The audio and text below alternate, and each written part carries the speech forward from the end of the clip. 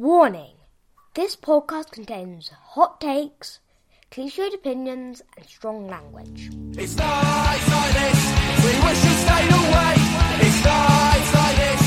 Hello, and welcome to another Records and Bands podcast. Thanks for joining us today. We've got a little bit of a change this week. We're joined by our very first guest. We have Rich Lovell with us today. Now, Rich is the front man for Herefordshire-based punk band Terminal Rage. First met Rich 5 or 6 years ago, and he was kind enough to put the Angry Barrels on in a gig in Hereford, a We Shall Overcome gig, and met him there and known him since. We've done quite a few gigs with Terminal Rage, and Rich has kindly put the band on a few times. Today we're going to get into some of the records that kind of make Rich tick and what he likes and what's brought him to where he is now with his musical stylings. Talk a little bit about the Herefordshire music scene, a bit about the Lemps the Punks, oi oi. And yeah, I just wanted to get this in because I didn't mention it on the record, and I feel I should, that Rich did put on a lot of gigs with Michelle, who we'll talk about in the pod, but it wasn't, I didn't want it to come across like it was kind of just us against the world, because there were a lot of people putting on really good gigs at the time as well, so I just wanted to give those guys a quick shout. So Steve from No Poetry Promotions, Andy from Hereford Heavy, then Matt from Twisted Clef Promotions, and we also then had Josh and Stevie from Power Up Promotions, who were doing their thing just before the pandemic. So just wanted to mention those few guys, and yeah, I hope you really enjoy the pod. It's slightly different this week, but hopefully you'll enjoy this one. And I step outside for a fag. I need to get today on Records and Bands we have my good friend Rich Lovell, who is the front man of and songwriter for Terminal Rage, who are a Herefordshire-based punk band, promoter, singer, guitarist, and a man who I once heard described as a world-class swearer. So I thought that was a nice summing you up there, Rich. You certainly know your way around that. Yeah, otherwise, some people just say I'm a potty mouth, really, and I make up for the complete lack of talent musically by just swearing my face off. Am I allowed to swear on this or not? Yeah, do what you like, man. Yeah. Thank fuck for that. And without making you sound like a dependent or anything, Rich, also a champion drinker of port, I understand. Yeah, look. There we go. So, yeah, there we are. That's a classy glass as well. That's a Christmas present off my wife. It's got my name on it, Richie's Port, it says, so just in case I forget, A, who I am, and B, what I'm drinking. Well, first of all, Rich, thanks for coming on. Our first ever guest, so strap in. No pressure. Yeah. I've been listening to this week, and I've really enjoyed it. I've been listening to the Best of Squeeze this week. Oh, and they got Jules Holland in them. I think they're okay, aren't they? We spoke about Squeeze a couple of weeks ago, didn't we, on this? We were saying like underrated songwriters, really. It's just the greatest hits, and I think it's... I don't know, there was 3 or 4 that I was listening to. And yeah, just brilliant songwriting. And, really quite simple, sweet songs, which I know in a podcast we're going to try and talk about sort of punk bands. You might not be expecting sweet songs, but really enjoyed it. Like I said, from that songwriting point of view, just really clever songs and really they're just 2.5 minute sort of pop songs, and they kind of go quite nicely, sort of just milling around. I do most of my listening walking the dog, so that's kind of my time to put some tunes on and stuff. I really like Tempted, I think, is a great track. Yeah. And Pulling Muscles is a great track. Yeah. And I've heard Cool for Cats too many times. I'm a sucker for Up the Junction, to be honest. That's just good track. Great song. Yeah. No chorus. No chorus. No. How about yourself, Rich? What's been on your radar this week? Not a great deal, to tell you the truth. I found a new punk radio station. So I'm working from home, like most people, I guess, for the last 12 months. confined to this room. So I've just been searching internet radio. Found one called Punkerfest or something. It's a German station, so no idea what the hell they're talking about most of the time. And probably 50% of the bands are foreign language, but not just. There's some French, some Brazilian, quite mixed up. It's just nice to have on in the background and listen around to. And I keep promising myself, that's a great track. I must make a note of who the band is so that I can just do a bit more research. But, work calls, doesn't it? So I'm facing the wrong way to kind of keep a track of what the hell's going on. But it's a great thing about having working from home, being able to have music on. You can find some great internet radio stations out there. They're all over the world, all different influences and different ways of doing stuff as well. It's good fun. I haven't had the luxury of working from home. I've been looking after the parks, so people, so the parks are nice and tidy for people to go and drop their litter in. But I'm not allowed to listen to stuff while I'm working because obviously I'm operating machinery and that's where I found the joy of the Bluetooth headphone is great because it just slips in under the ear defender. Nice. And no one knows what you listen to. And it's only been since me and Sam started doing this that I've really started diving into music again, because before that I was just always listening to podcasts, but now I've got an excuse to listen to music again. And just from what you were saying there, it sounds like you kind of try and keep up a bit with what's going on music-wise. Yeah, I try to. I mean, I sound like an old fart because I am an old fart, I guess, but chart stuff just goes over my head. And it's interesting you saying, talking about Squeeze, that kind of period, that late 70s, early 80s was quite a rich period for music, wasn't it? Because there was lots going on. You got the punk, you got the 82 punk, which is the new kind of noise that was coming through. There was new wave of British heavy metal. There was the new Romantics, all of that kind of thing. And there was still, the late disco. It was all great, different styles of music and really inventive. And I just kind of, again, sounding like an old dick, but I just don't see that at the moment. All the variety is quite underground, off the mainstream effectively, whereas all of that stuff, that variety back then was all in the charts. You look at the charts from, anything from 1978 onwards, and just the rich vein of what was going on there, the variety of stuff, just brilliant. So to try and find my desire for that sort of thing, that's where I use the internet radio stations, just hunting around and trying to find something that's not the cliched corporate kind of Ed Sheeran bollocks that we're fed from the mainstream radio. Really, they're doing it for numbers, but it's just not me. Do you know, I've never knowingly listened to an Ed Sheeran song. No, I think that's quite a good claim, actually. See, one of the themes with me and Sam is that I'm pretty much stuck in 1995. I just kind of phased out in about 2000. I went off to Australia and I just didn't really get into bands again after that. I still listen to the ones that I did then. So for me, it's all that grunge era, Pearl Jam, Nirvana, Soundgarden, and then British stuff like Therapy and Terrorvision, Manic Street Preachers. That's pretty much my thing. And then I kind of dabble in other things. But from talking to Sam, I'm actually getting into some of the newer stuff now. So was there ever a period where you felt that you kind of phased out of it, or have you always kind of stuck with it? No, it was probably the early 2000s, and it kind of coincided really with having a family. So children were all born towards the end of the 90s. So you kind of get, you're probably finding out yourself, Sam, you kind of get, takes everything up in your life. So I stopped going to gigs and music was very, very secondary because my life was full of all sorts of other things, work. And then outside of work was family life. So it was probably 15 years there of really not engaging with anything new. I was just listening to do the old nostalgia trip. That's exactly with me. It was like basically my kids' first one came in 2007. And I don't think I've bought a record since 2007. So, well, not of an artist that I wasn't already into before then, so...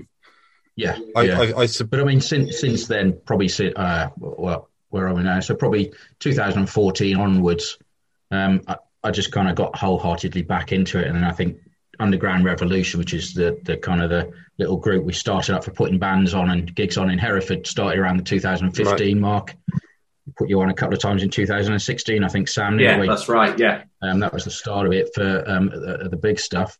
So that's where I kind of really started getting into it and realised that a lot of the stuff I really like is the underground, just the new stuff, because that's where people try and experiment and try and make a bit of a difference rather than the, churning out the wallpaper nonsense that we get on Radio 1, Radio 2 and the commercial radio stations.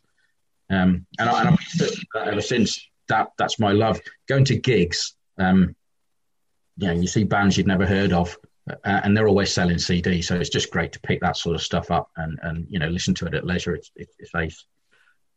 Just to backtrack a second there, do you think that your sort of interest in sort of picking music up again came at a similar time to when you sort of, around the time you started Terminal Rage? Would that be a similar sort of point, or did Terminal Rage predate that sort of 2014 sort of thing? I think my move back into the music scene predated that. I kind of I'd never played in a band as a teenager or anything like that, and then I don't know, 2012, 2013, I started playing punk covers with a few mates, just as a bit of a laugh, and we were, we're pretty shocking, I have to say, because none of us have really been in a band before of any great merit, and we just did punk covers to our mates, and then it just escalated. We put a mini festival on it. It was Dennis Watkins, who was the bass player.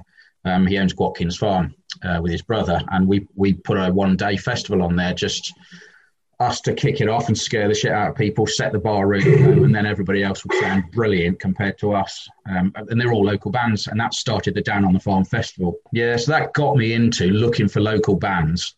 My need to, because Dennis then said, well, you found the bands for this, so it's your job from now on, kind of thing. I'll do the cider, you do the bands. It pushed me into the music scene in Hereford to try and find something, and it just galvanised my love for it all. Did you Did you find? Sorry, jumping in. Did you find much of a scene then when you went looking? Because if we go back sort of to the late 90s and early 2000s when I was there, so I left Leominster in 2004 and have never really been back. But being sort of from 16 through to about 24, there wasn't really anywhere to go and watch bands. There was the Jailhouse would occasionally have decent bands, like decent local bands, but there's probably only 2 or 3 maybe that were doing decent original stuff. Yeah, it was tough to start with, but I kind of got into a little movement before the Underground Revolution started, called Hereford Live. So I think that was people similar to yourselves. Not a great deal going on in Hereford. What can we do about it? So there's Murph, who ran the Jailhouse, and a whole host of other people around. We all just got together, all sorts of different music and all sorts of different ages, and just started to put gigs on. And the Jailhouse was probably one of the main places to try and put anything on, and it was difficult because it was the only place when I was a kid. The Victory started to put some stuff on, but that was pretty much it, and it was struggling. But we realised that the more we put gigs on, the more people suddenly went, we've been kicking around in our garage for ages, me and my mates. Let's can you put us on? And it just snowballed from there, really. And we ran Hereford Live for about 3 years. We managed to put on a week-long festival as well. Each gig got a little bit bigger. But mostly trying to be local stuff. We put some on at the Barrels as well, so they got that little room at the back of the Barrels. So it started to pick up, and I think the more it is that snowball effect. The more you put gigs on, the more bands think, geez, people think, great, we can actually do something here, give us a chance. And then you start to invite bands from slightly further afield, from Worcester, from Leominster, from Gloucester, and it just grew from there, really. I couldn't believe what I had stumbled upon when I sort of found your Underground Revolution page. Sort of like 4 or 5 years ago, we had started out the Angry Barrels, and we had done a few open mics and a couple of bits that we had sort of put on ourselves. We just playing in a pub in town, and like, well, I'm very open. So excuse me again, I'm going to make you blush again. That yourself, Rich, and Michelle, who was part of that Underground Revolution promotions, like, I got in touch with you, and you were like, "Cool, yeah, come play a gig." And like that made such a big difference to our band, because it kind of made us think, actually, do you know what? Someone wants to hear us, if you know what I mean. And that kind of definitely gave us a real sort of push. And like you said, we'd been banging around for a bit, and we'd done a couple of open mics, but no one had really kind of necessarily wanted us to come and play. And I think a lot of that was, to be fair, like, you rock up at a pub. Oh, can we play on your Thursday night or whatever? What you do? We play punk songs. Nah, probably not. Actually, mate. It's just not. Yeah. It just doesn't land, does it? Yeah.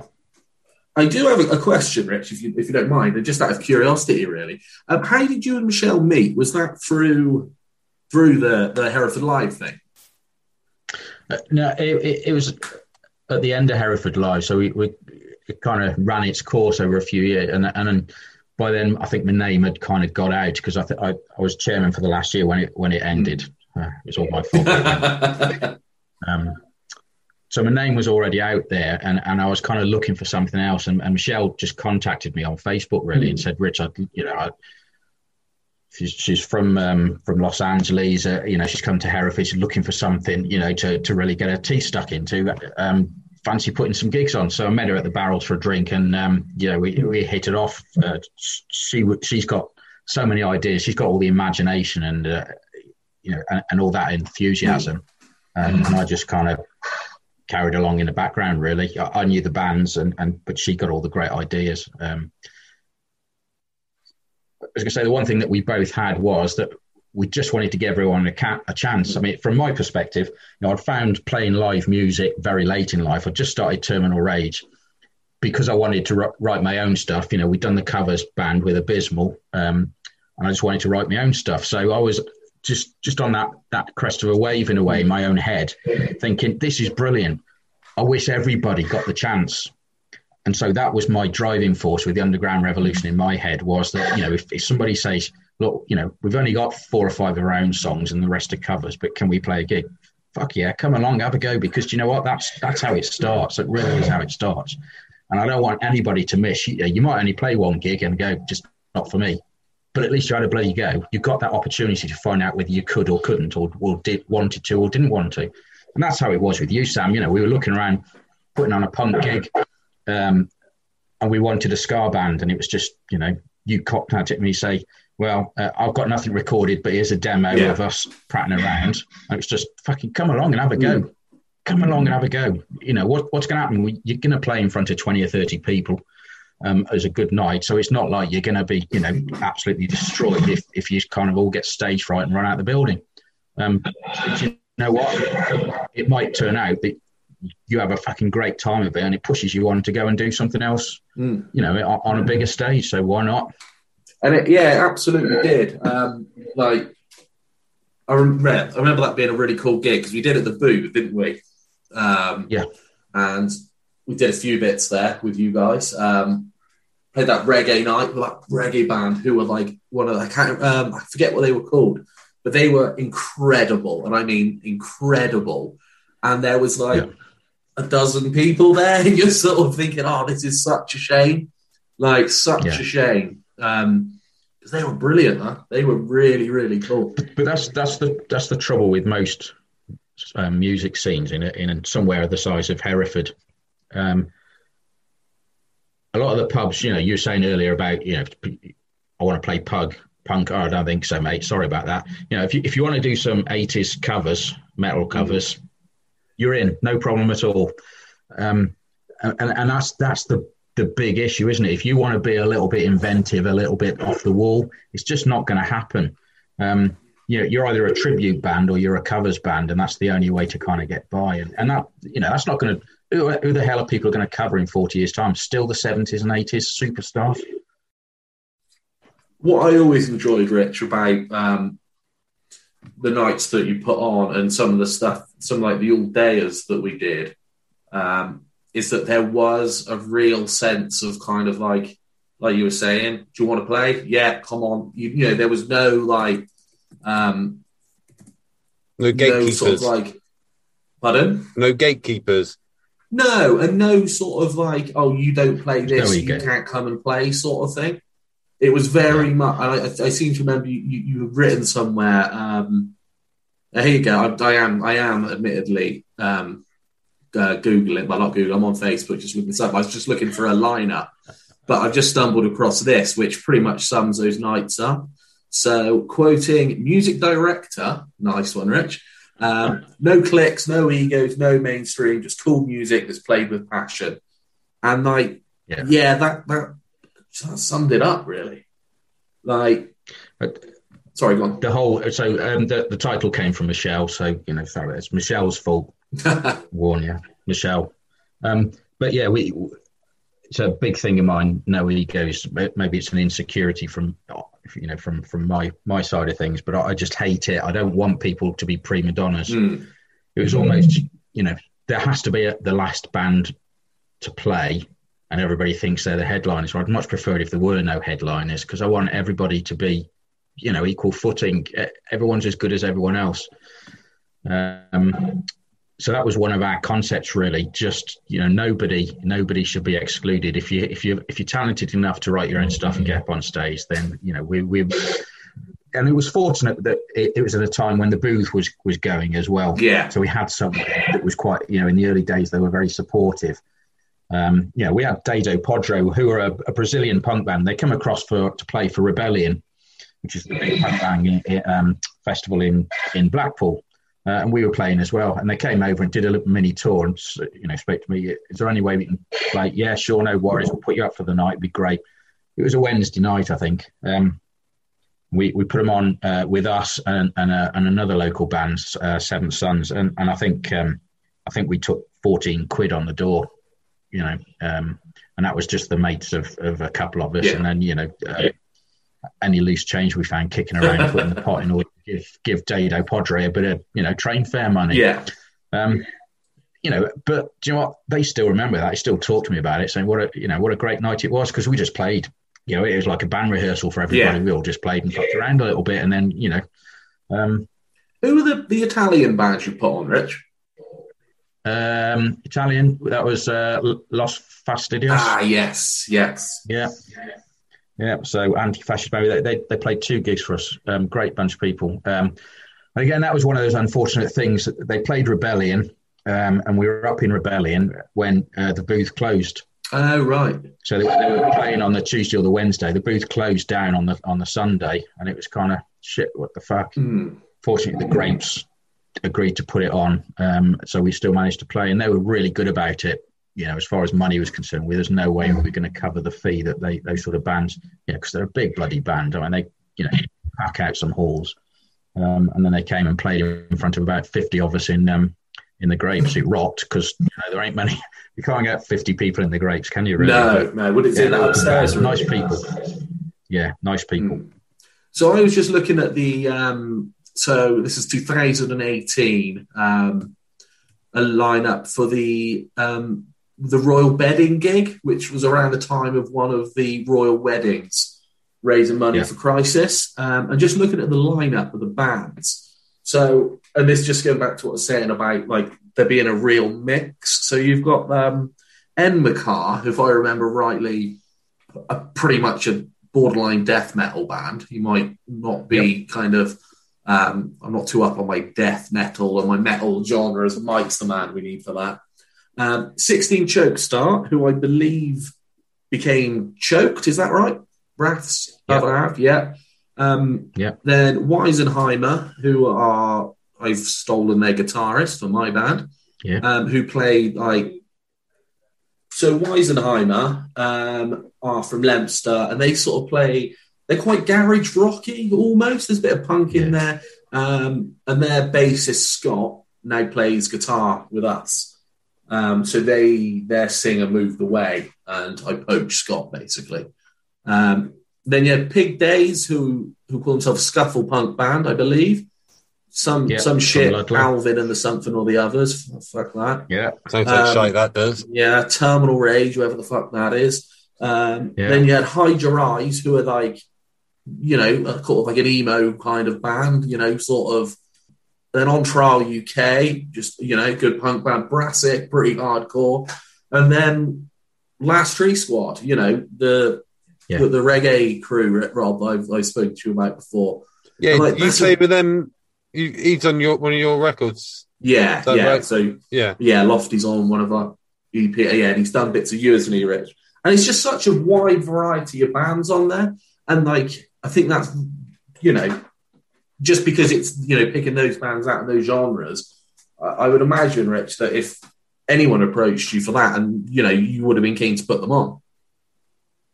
Yeah. But, you know, punk is pretty inclusive. If you forget all the red top nonsense from the 70s, which is just because they're anti-establishment, you know, the red top papers are out to get us in a way. It's a really inclusive scene. And you know, if you talk about anarchy, there's no borders, there's no boundaries, there's no description, nothing to define it. So if you're putting on a punk gig, why shouldn't you open with a, you know, with a pretty heavy doomy band? You know, have yourselves in there, have a you know, a funk band, which is Sam's band. Yes, yeah. And you know, On Trial UK, been around for a while, play straight up punk, you know, somebody angry and aggressive like us, and Brassic, and then finish off with a dub reggae band. Why wouldn't you?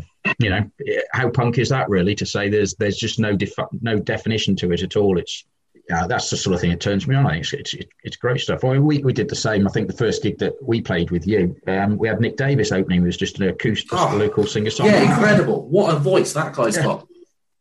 Brilliant, yeah. And most of it was his own stuff as well. I was such an emotional, you know, bloke that I used to work with him, and you couldn't believe it.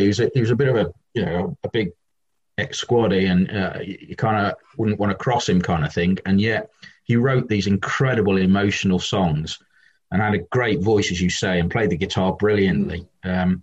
He's such a talent. Yeah, how the hell has he not got far when you're talking about some of the bland Ed Sheeran bollocks? You know, there's somebody who really does put some passion into it and a bit of variety. As far as those sort of the crisis of conscience festivals that you're talking about, Sam, there, those all dayers. All those bands all wanted to contribute. So, you know, we were raising money for causes like the Musicians Against Homelessness crisis, the Big Issue, the We Shall Overcome. You know, all trying to help people who need a bit of a helping hand every now and again. And all those people, including yourselves, you know, you're always one of the first to put your hand up and say, yeah, we're absolutely in for that. So, you know, they weren't getting anything out of it. They're not even getting petrol money out of this. Turn up, spend all day there as well, supporting the other bands playing, you know, and financially it's costing you money in order to raise some money for other people. And you get you know, the crowds were pretty decent as well, weren't they? Oh, yeah, absolutely, yeah. I mean, the very first one we put on was at the booth, and it was an all day, and we did poetry and performance art during the day, and then the bands in the evening. And we had Quirk, John Quinn, who's a poet, anarchist poet from Glasgow, got on the train, came all the way down, own cost, put him up for the night in the booth for him to do a half-hour set of his ranting at, you know, about everything that's wrong in the world. You know, and then stay the evening and get pissed watching the rest of the bands, and then bugger off back to Glasgow, just so that he could help raise some money for people who are less fortunate than him. You know, how cool is that, really? How special is that? There actually are people out there that will do that sort of thing.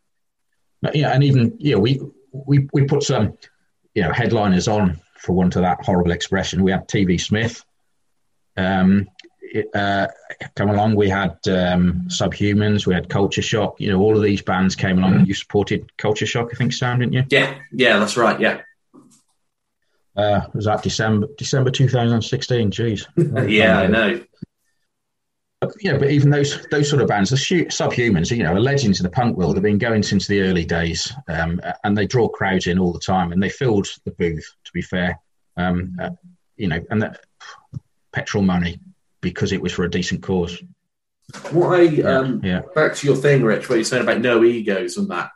thinking about this and doing a bit of research, and I was thinking about, you're saying some of those bands that you've put on, so like TV Smith, Culture Shock, all that sort of stuff, Subhumans, like it's not always your name underneath them, which I think's really quite cool, because you organise some gigs and like you could quite easily think, well, I will support them, obviously, and you don't always do that, and I think that's quite a cool sort of, because it'd been very easy for you to say, well, we've got Culture Shock in, it's going to be busy, we'll be the support.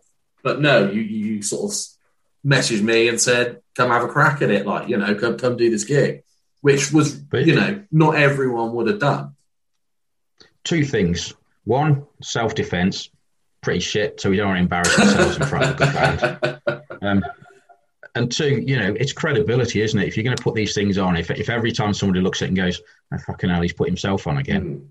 It doesn't matter who the main bands are. They just look at there and go, Terminal Rage again? Oh, fuck me. Really? So, it's all self-defence in a way. Yeah, fair enough.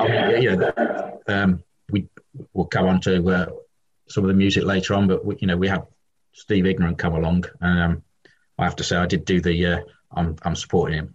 I've got to support him. Well, when I was thinking about this and the Steve Ignorant one come up, I thought, do you know what?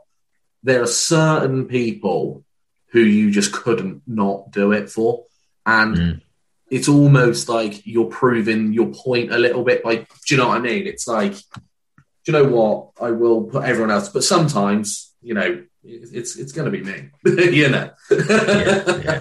Yeah. Now, well, we'll come on to Crass and Steve Ignorant a bit later on, I guess, won't we? But such an inspiration for me that it was just to get that bloke to come to Hereford in the first place.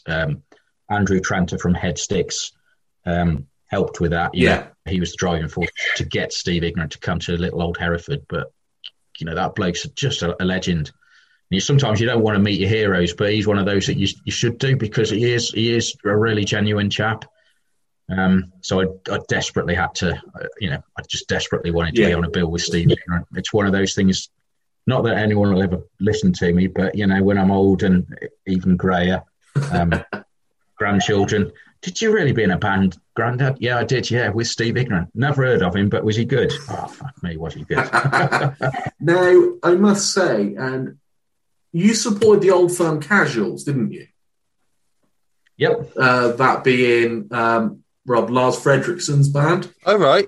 Yeah. And yeah. I must admit, I saw that and I just thought, you absolute shit asses.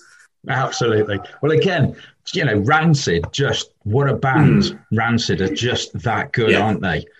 So that I've been following for years, and the Old Firm Casuals, big fan of theirs. Yeah, cool band. So when Lee Garrett, who's the promoter, just sent me a message saying, I think you're a bit of a fan, aren't you, Rich? Do you fancy supporting them? We've got 3 or 4 bands playing. It's on a Sunday night, unfortunately, in Nottingham. So, you can never tell the Sunday night, can you? But come along anyway. Fucking hell. Wasn't I going to go? Could have been anywhere, that gig. Yeah. But, that's the wonder of being in a band like Terminal Rage and being in the punk scene. You meet some wonderful new bands that are absolutely going places and they've got all the passion and doing it for all the right reasons. And then all those legacy bands that I used to listen to, I get the chance to meet these people. And it's great because most of them are pretty down to earth. They're still the punks that they were. And they're still excited about the punk scene as well. So they're not just clinging on to their old stuff. That UK Subs going for years. Got to be almost 30 albums now that they've put out over the years. Charlie Harper is 70-something, still doing it for all the right reasons. You can't knock those sort of people, can you, really? No. Yeah, get a chance to meet that bloke. We supported him in Worcester. So get a chance to meet him and talk to him about his lyrics, and he talks to us about our band, which is very polite of him, because I'm sure he does it to everyone. But for me as a lyricist, it was brilliant. It's absolutely brilliant to meet these people. Finally, get to talk face to face with these sort of people and realise, they're genuine and they're not much different to us. they're not that far away from us, really, despite all the years of fame and probably hard work as well, but a lot of fame. They are still genuine people. Yeah. So when Old Firm Casuals comes up, fucking hell. Oh. You said you come to playing in a band late, and so if you don't mind, what sort of age was that? And then how did that come about from not playing to playing, and then going from what you were saying was like a covers band to then forming Terminal Rage? Yeah, well, I bought a guitar out of my mum's online catalogue when I was about 17 or 18, and it took me a year to pay off the bloody thing at whatever it was. Couldn't afford guitar lessons, so I just played along with it, and I got a very short fuse with that sort of thing, so I got very frustrated with my inability to learn how to play the guitar. So I ended up just playing along to AC/DC or anything that was a bar chord.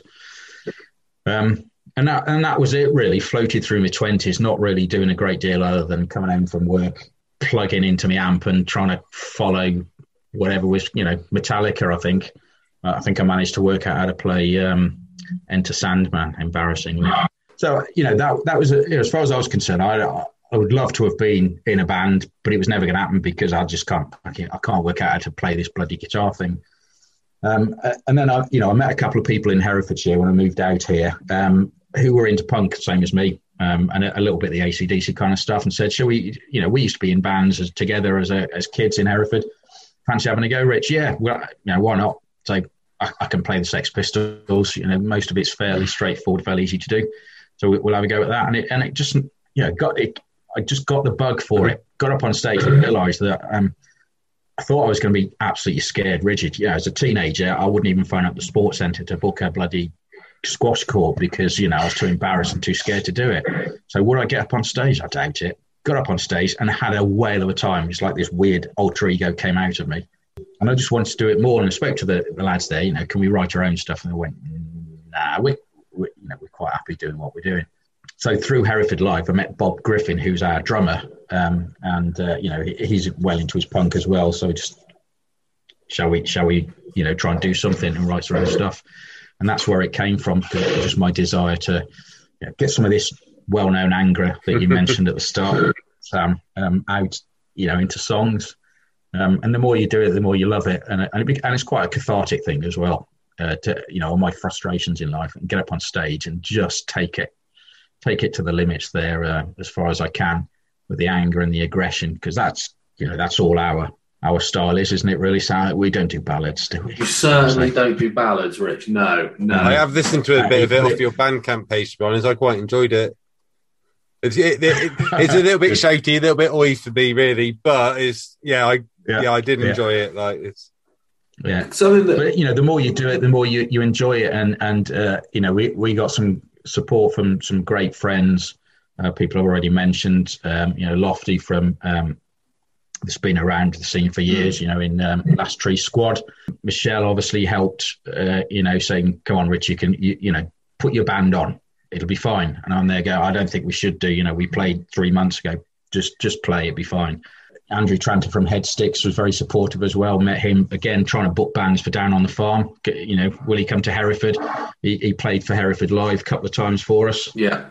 And then, we managed to get a spot at Rebellion, mainly because they were local to Hereford, the people who put it on. And I think they wanted to say thank you for trying to put some bands on in Hereford, really, because there's no way we were good enough to play Rebellion. But that gave us that boost that maybe our songs are okay. We played in a few hundred people, and gave me the confidence to write more and more and more. And it just got going from there. And I just love it now. I absolutely love it. Why the fuck wasn't I doing this in my 20s? Just a couple of bits, Rich, that didn't want to stop you where you were sort of full flow there. Certainly not ballads. No, definitely not.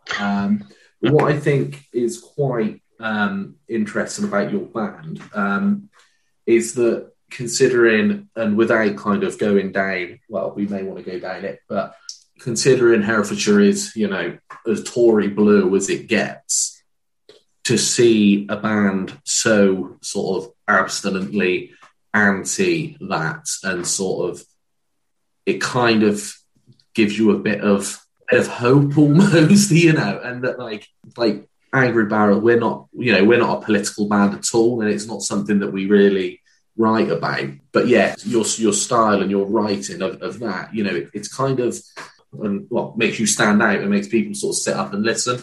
I think because it is that kind of left wing kind of view in a very right wing part of the country. It is, and that's probably just pushed all three of us in the band on a little bit in a way. Talking about the last Crisis of Conscience festival that we did, which was at the Grapes upstairs. Grapes is just down the road from the cathedral, for people who don't know, if anybody listens to this.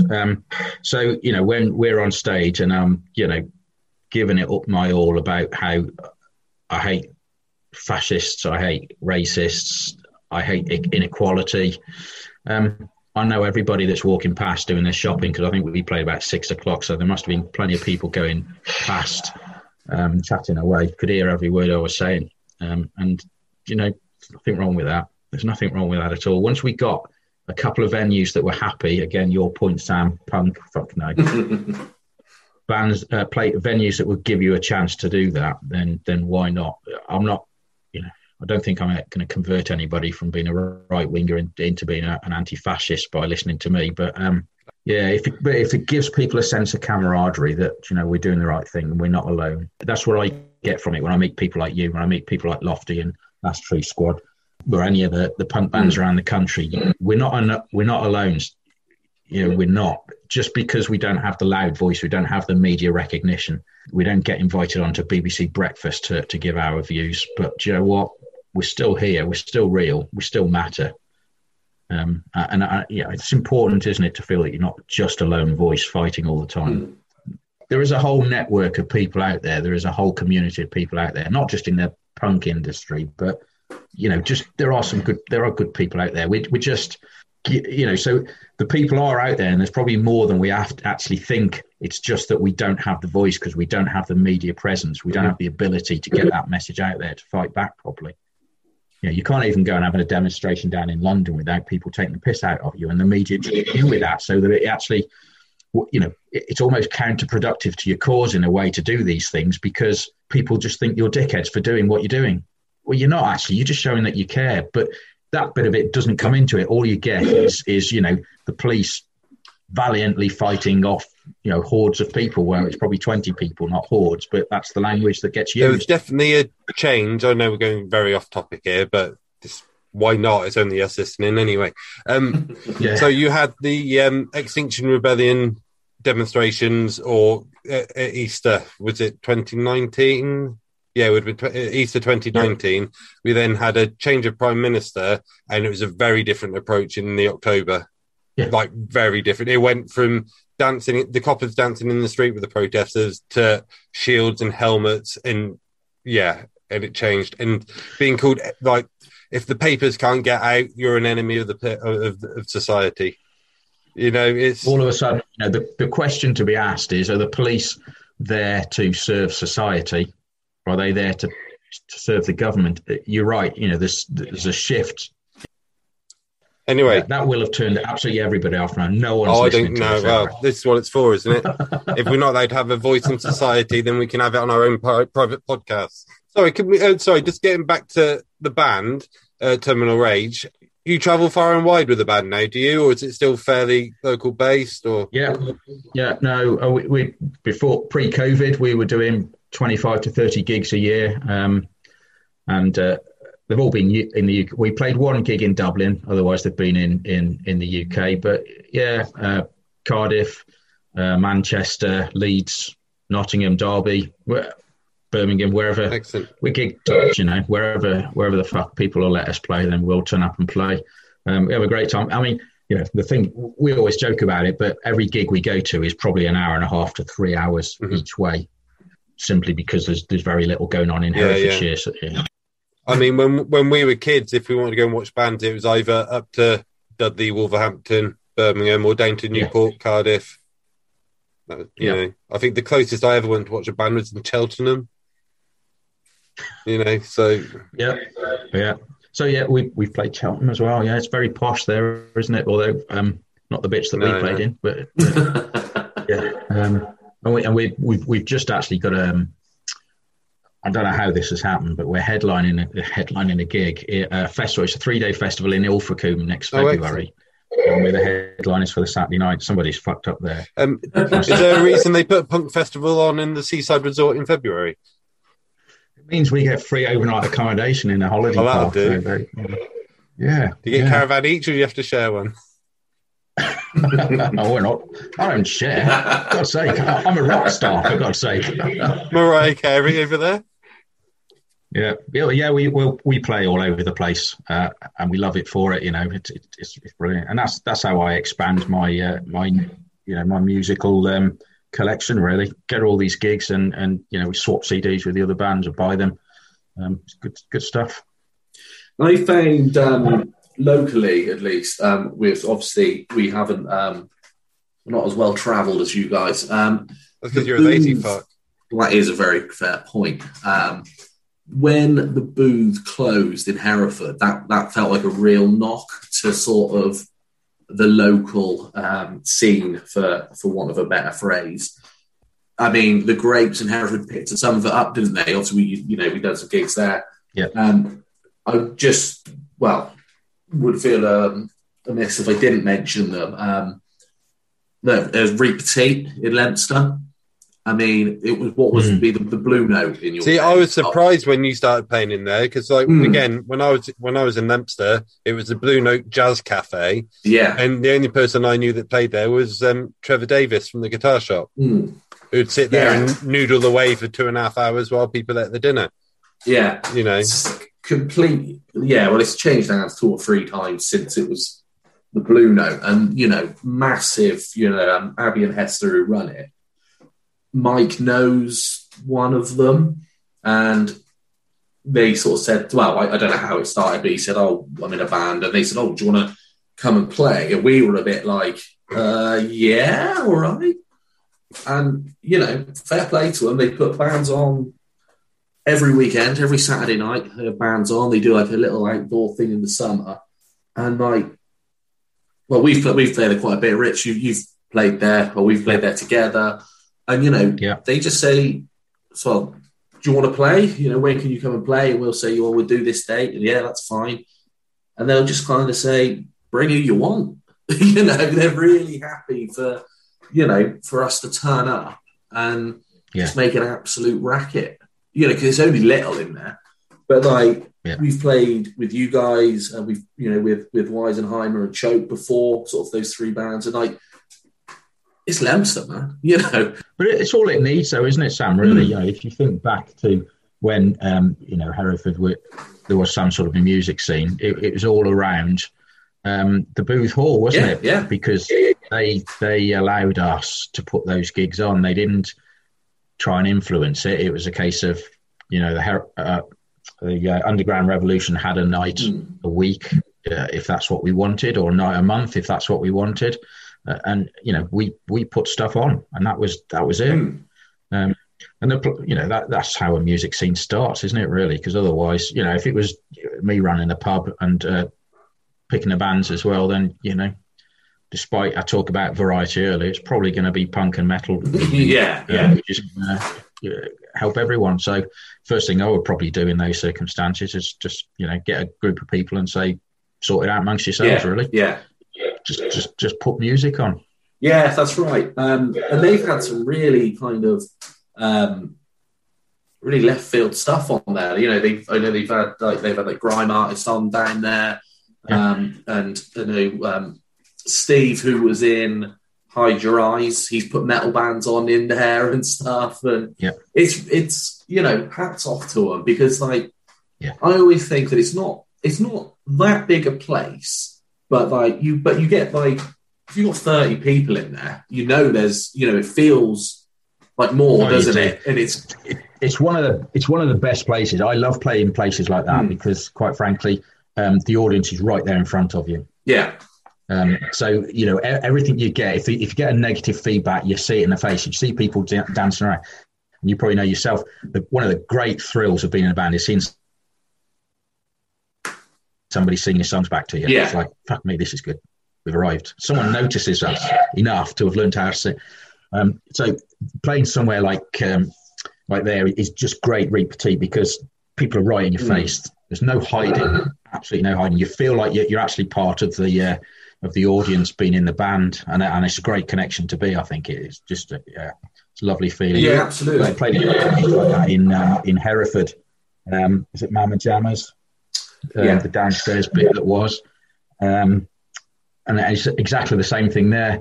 You know, we ended up playing my guitar, pogoing with people who were pogoing to our music, and it's just great because you're in the band, you're not in the band, you're in the band, you're not in the band. I love that kind of experience. I really do. You seem like you're itching to get back out. Oh God, yeah, I can't wait. But I think this year we'll probably slow down on the gigs front. I think everybody will because you just don't know where it's going to go. Just concentrate on writing some more stuff so that people aren't listening to the same old boring shite. Yeah, I saw today that Rebellion's been cancelled again, hasn't it? Until next year. Yeah, it's such a shame, isn't it? Yeah. I mean, it's so much uncertainty. They can't get insurance, so if it gets cancelled, they're a hell of a loss. It's an independent festival. They have no clarity about what the regulations will be if it does go ahead. What support there's going to be. You can't get any touring bands. So all that variety that makes Rebellion, those Brazilian, German, American punk bands coming over, it's not going to happen. A difficult decision for them and a really sad time. But they're not alone. I've noticed a few because Down on the Farm's not going ahead again this year, is it? Correct. Yeah. It just feels that those sort of smaller festivals, and I know obviously Rebellion's not a small festival, but like you said, it is an independent festival. That like one big knock could potentially be the end of it. Reading and Leeds, Glastonbury, they can take it, can't they? It's. Yeah. Well, but then this is the other thing. Why the fuck does Michael Eavis get some of this fucking grant money for the arts when fucking the Courtyard he doesn't need the Courtyard Theatre in Hereford could probably do with it. The Rebellion could do with it. Down on the Farm Festival could do with it. Fucking Glastonbury doesn't need it. He was planning on taking last year off anyway. So why should he get a bailout for public money? It's just, sorry. It's because it's corporate shit with lots of money involved, isn't it? That's why. Yeah. But you can always tell with a lot of these festivals, because it's like the Isle of Wight Festival is the worst, because you're looking at £210 for a weekend ticket, and then you get like Rod Stewart headlining. But that's because the only fuckers who can afford the tickets are the baby boomers who want to go and watch Rod fucking Stewart. I'd quite like to see Rod Stewart. I'll just put that out there now.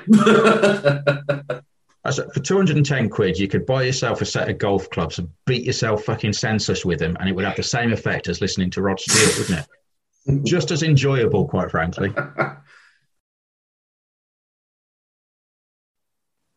So, the original sort of premise for this, Rich, was that me and Rob were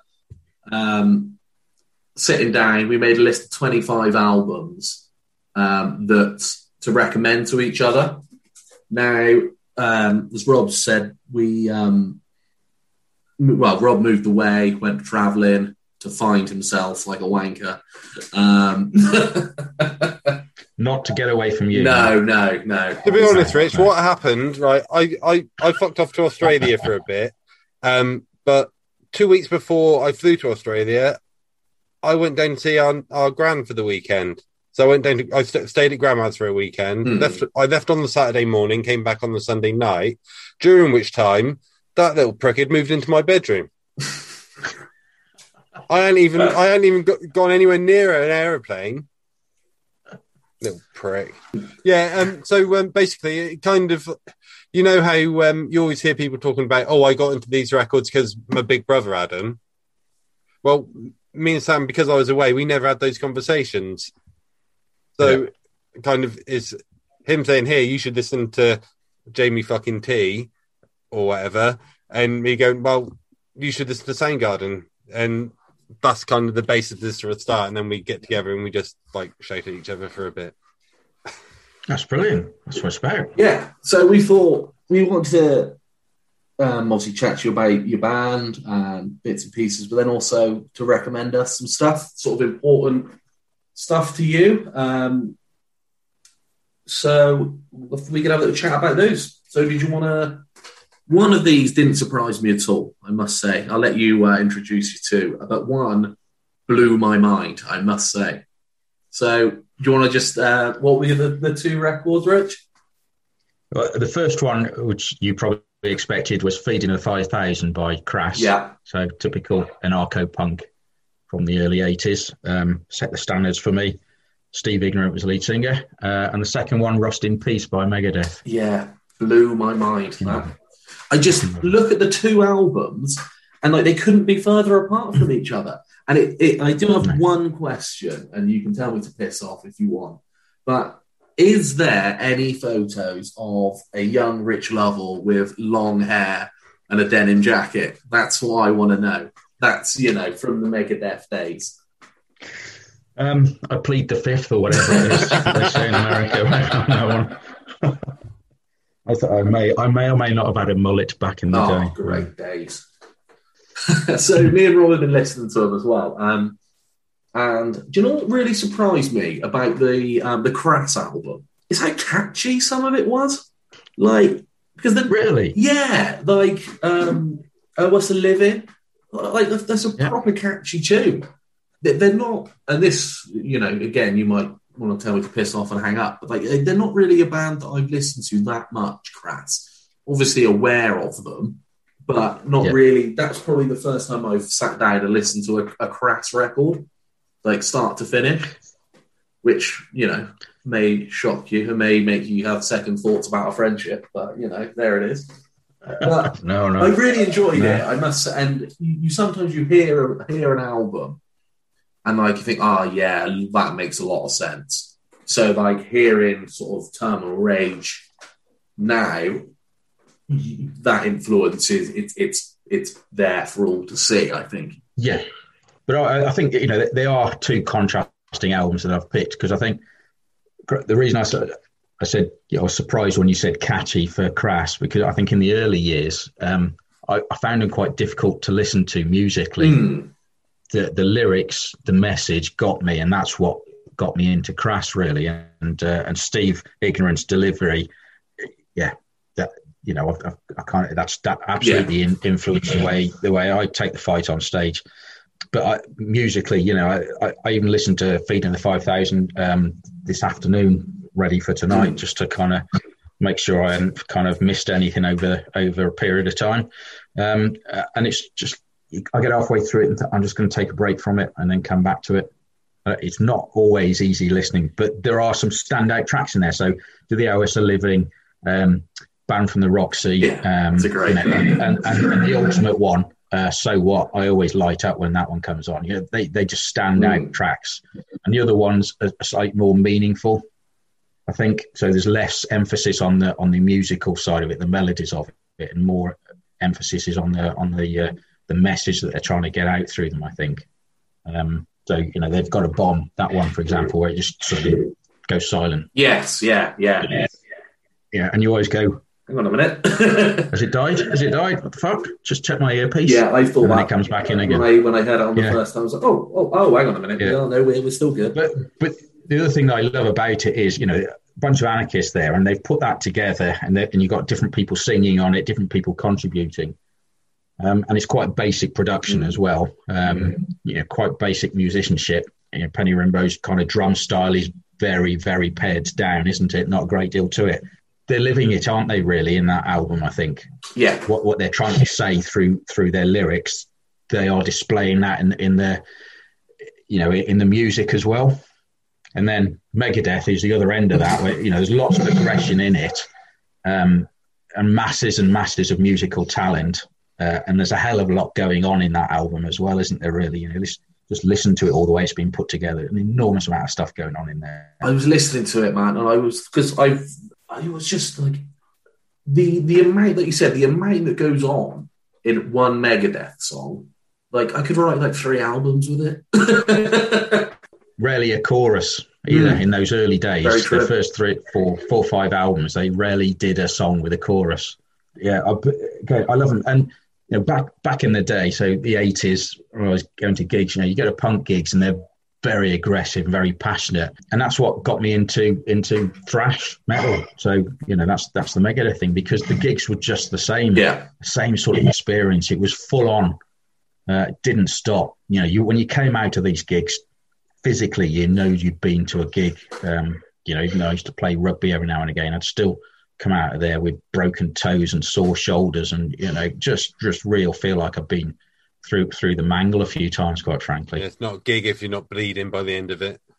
Yeah, that's just what I loved about them. All of that thrash and the hardcore punk, and the 82 punk. So bands like Discharge as well that came out. They probably helped to kickstart the thrash genre in a way, because they brought that heavy guitar, heavy drum kind of noise. I just absolutely, all of that just properly excited me. So I've got just almost as many thrash albums as I got punk albums, I think, from that 80s, that rich period of 80s into the early 90s. I'll be honest, I struggled with the Crass album. It's not my cup of tea at all, but seeing you light up talking about it, I will listen to it again. I will give it another chance. I mean, probably the one I'd say to you to try best is probably So What, right? Which is probably on the last side, last but one song on the B side, because that's the one that really catches me, because he starts off and the great message in it, but he gets more and more angry as the song goes on, and the tempo speeds up with it as well, and you just feel the whole thing building to a crescendo. Yeah, I've listened to the record a couple of times. Yeah, I find it quite hard going, but then the Megadeth album, it took me right back to my my days when I used to knock around with a leather jacket and an Iron Maiden t-shirt. Really, I think the only Megadeth album I've heard before was probably Euthanasia, which was about 93, 94. Yeah, so that was after Rust in Peace. Yeah, where it all lost the.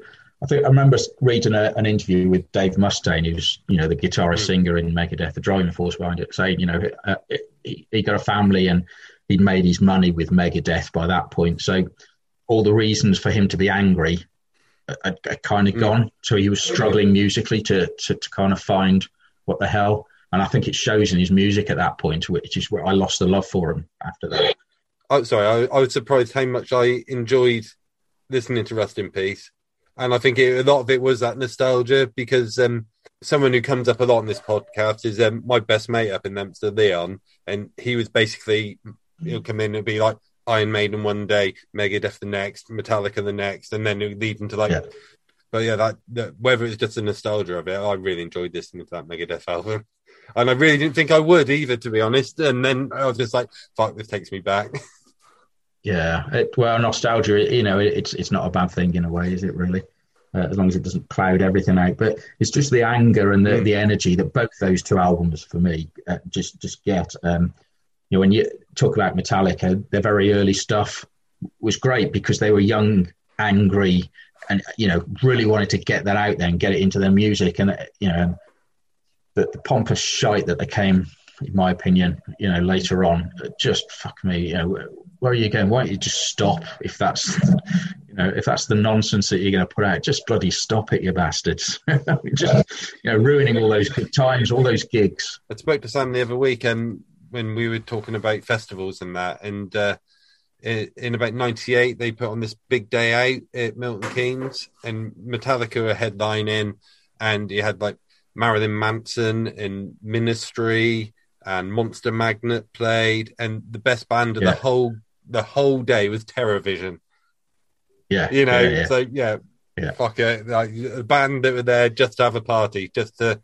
We shouldn't probably be on this bill, but fuck it, we're just going to kick your asses anyway. Well, I can never, all that heavy metal stuff, I'm a Viking, all that pompous bollocks, or even the glam rock stuff, Kiss and Poison and fucking all of that shite. Just couldn't get it because they didn't seem like. But I love Terrorvision for the same reason.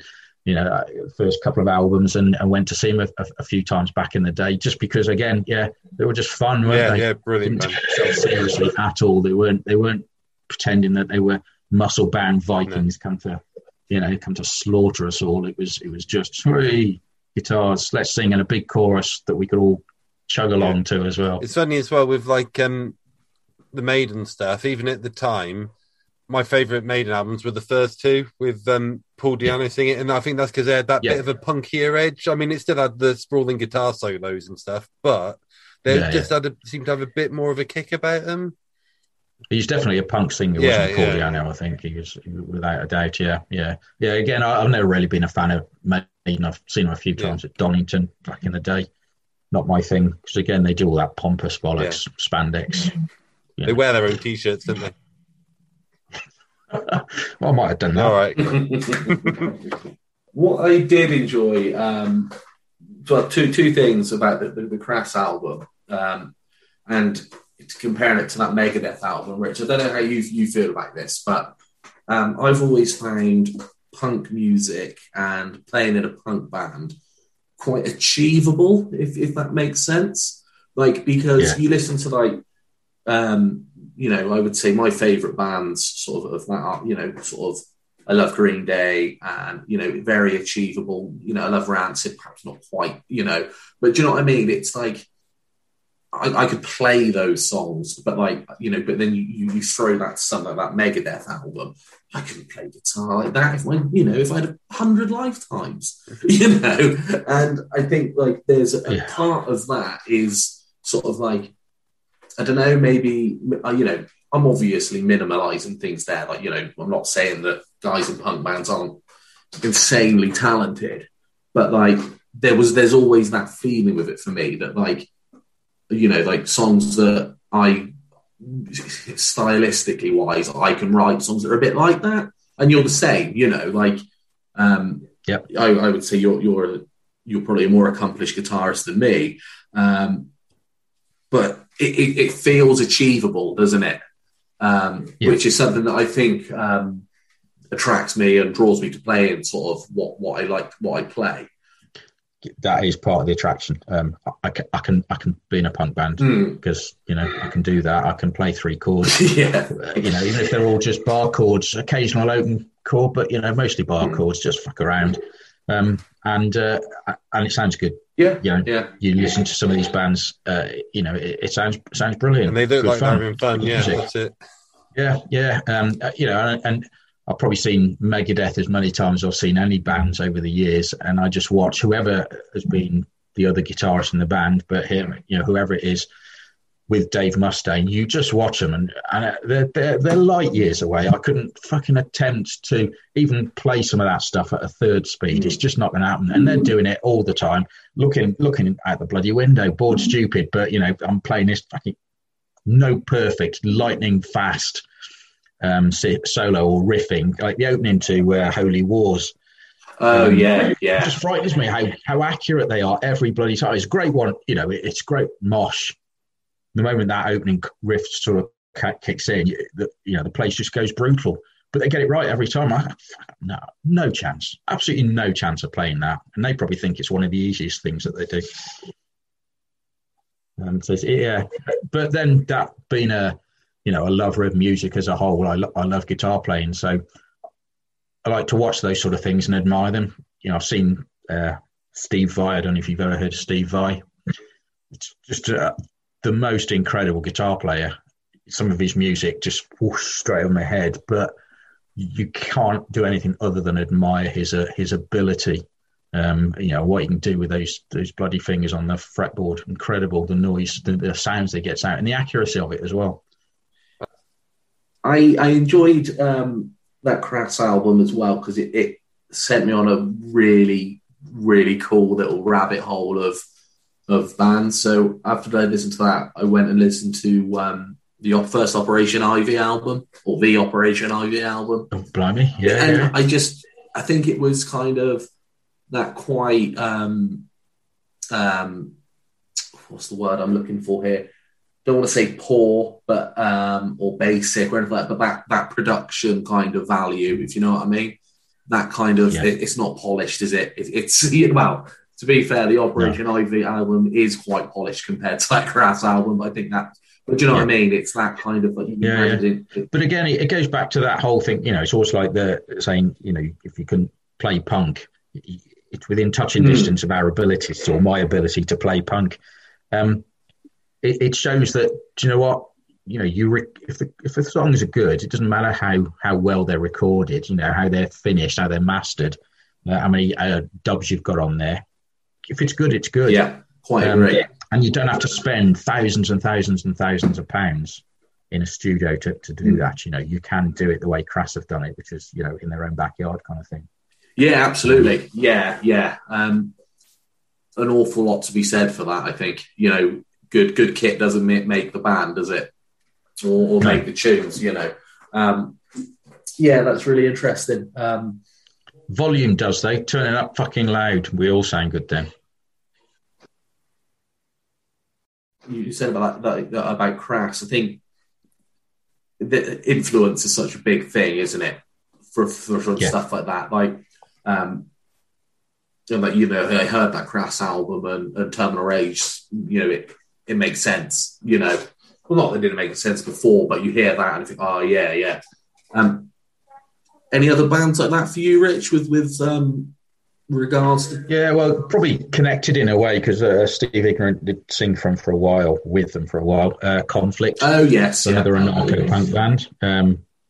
Probably pushed, more musical in a way, some of their stuff, but they also did a lot of the feedback and the scratchy noises and background stuff and overdubs of newsreels and that kind of thing. So all of that Discharge that I mentioned earlier, again, that big thrashy noise, and and a few oddball things. Machine Head, I think Rob Flynn is just an incredible singer. That bloke has got some voice, and don't they make a great live band? I saw them their first tour in the UK. They recorded their album, and that's all they got. They played the album from start to finish in Wolverhampton because that's all they got. They hadn't got anything else outside of it. It was just varied the track order, I think. But he's got such a voice, and it's if only I could sing like that. So a bit of Steve Ignorant's anger and passion, and a bit of Rob Flynn's in your face, and a bit of Megadeth's kind of violent noise is all wrapped up in there in a way, I think. Loads of other bands, because there's so many great punk bands and great thrash bands as well. All in my head, and stir them all up and comes out, and I could swear like a fuck. And that's Terminal Rage then, isn't it?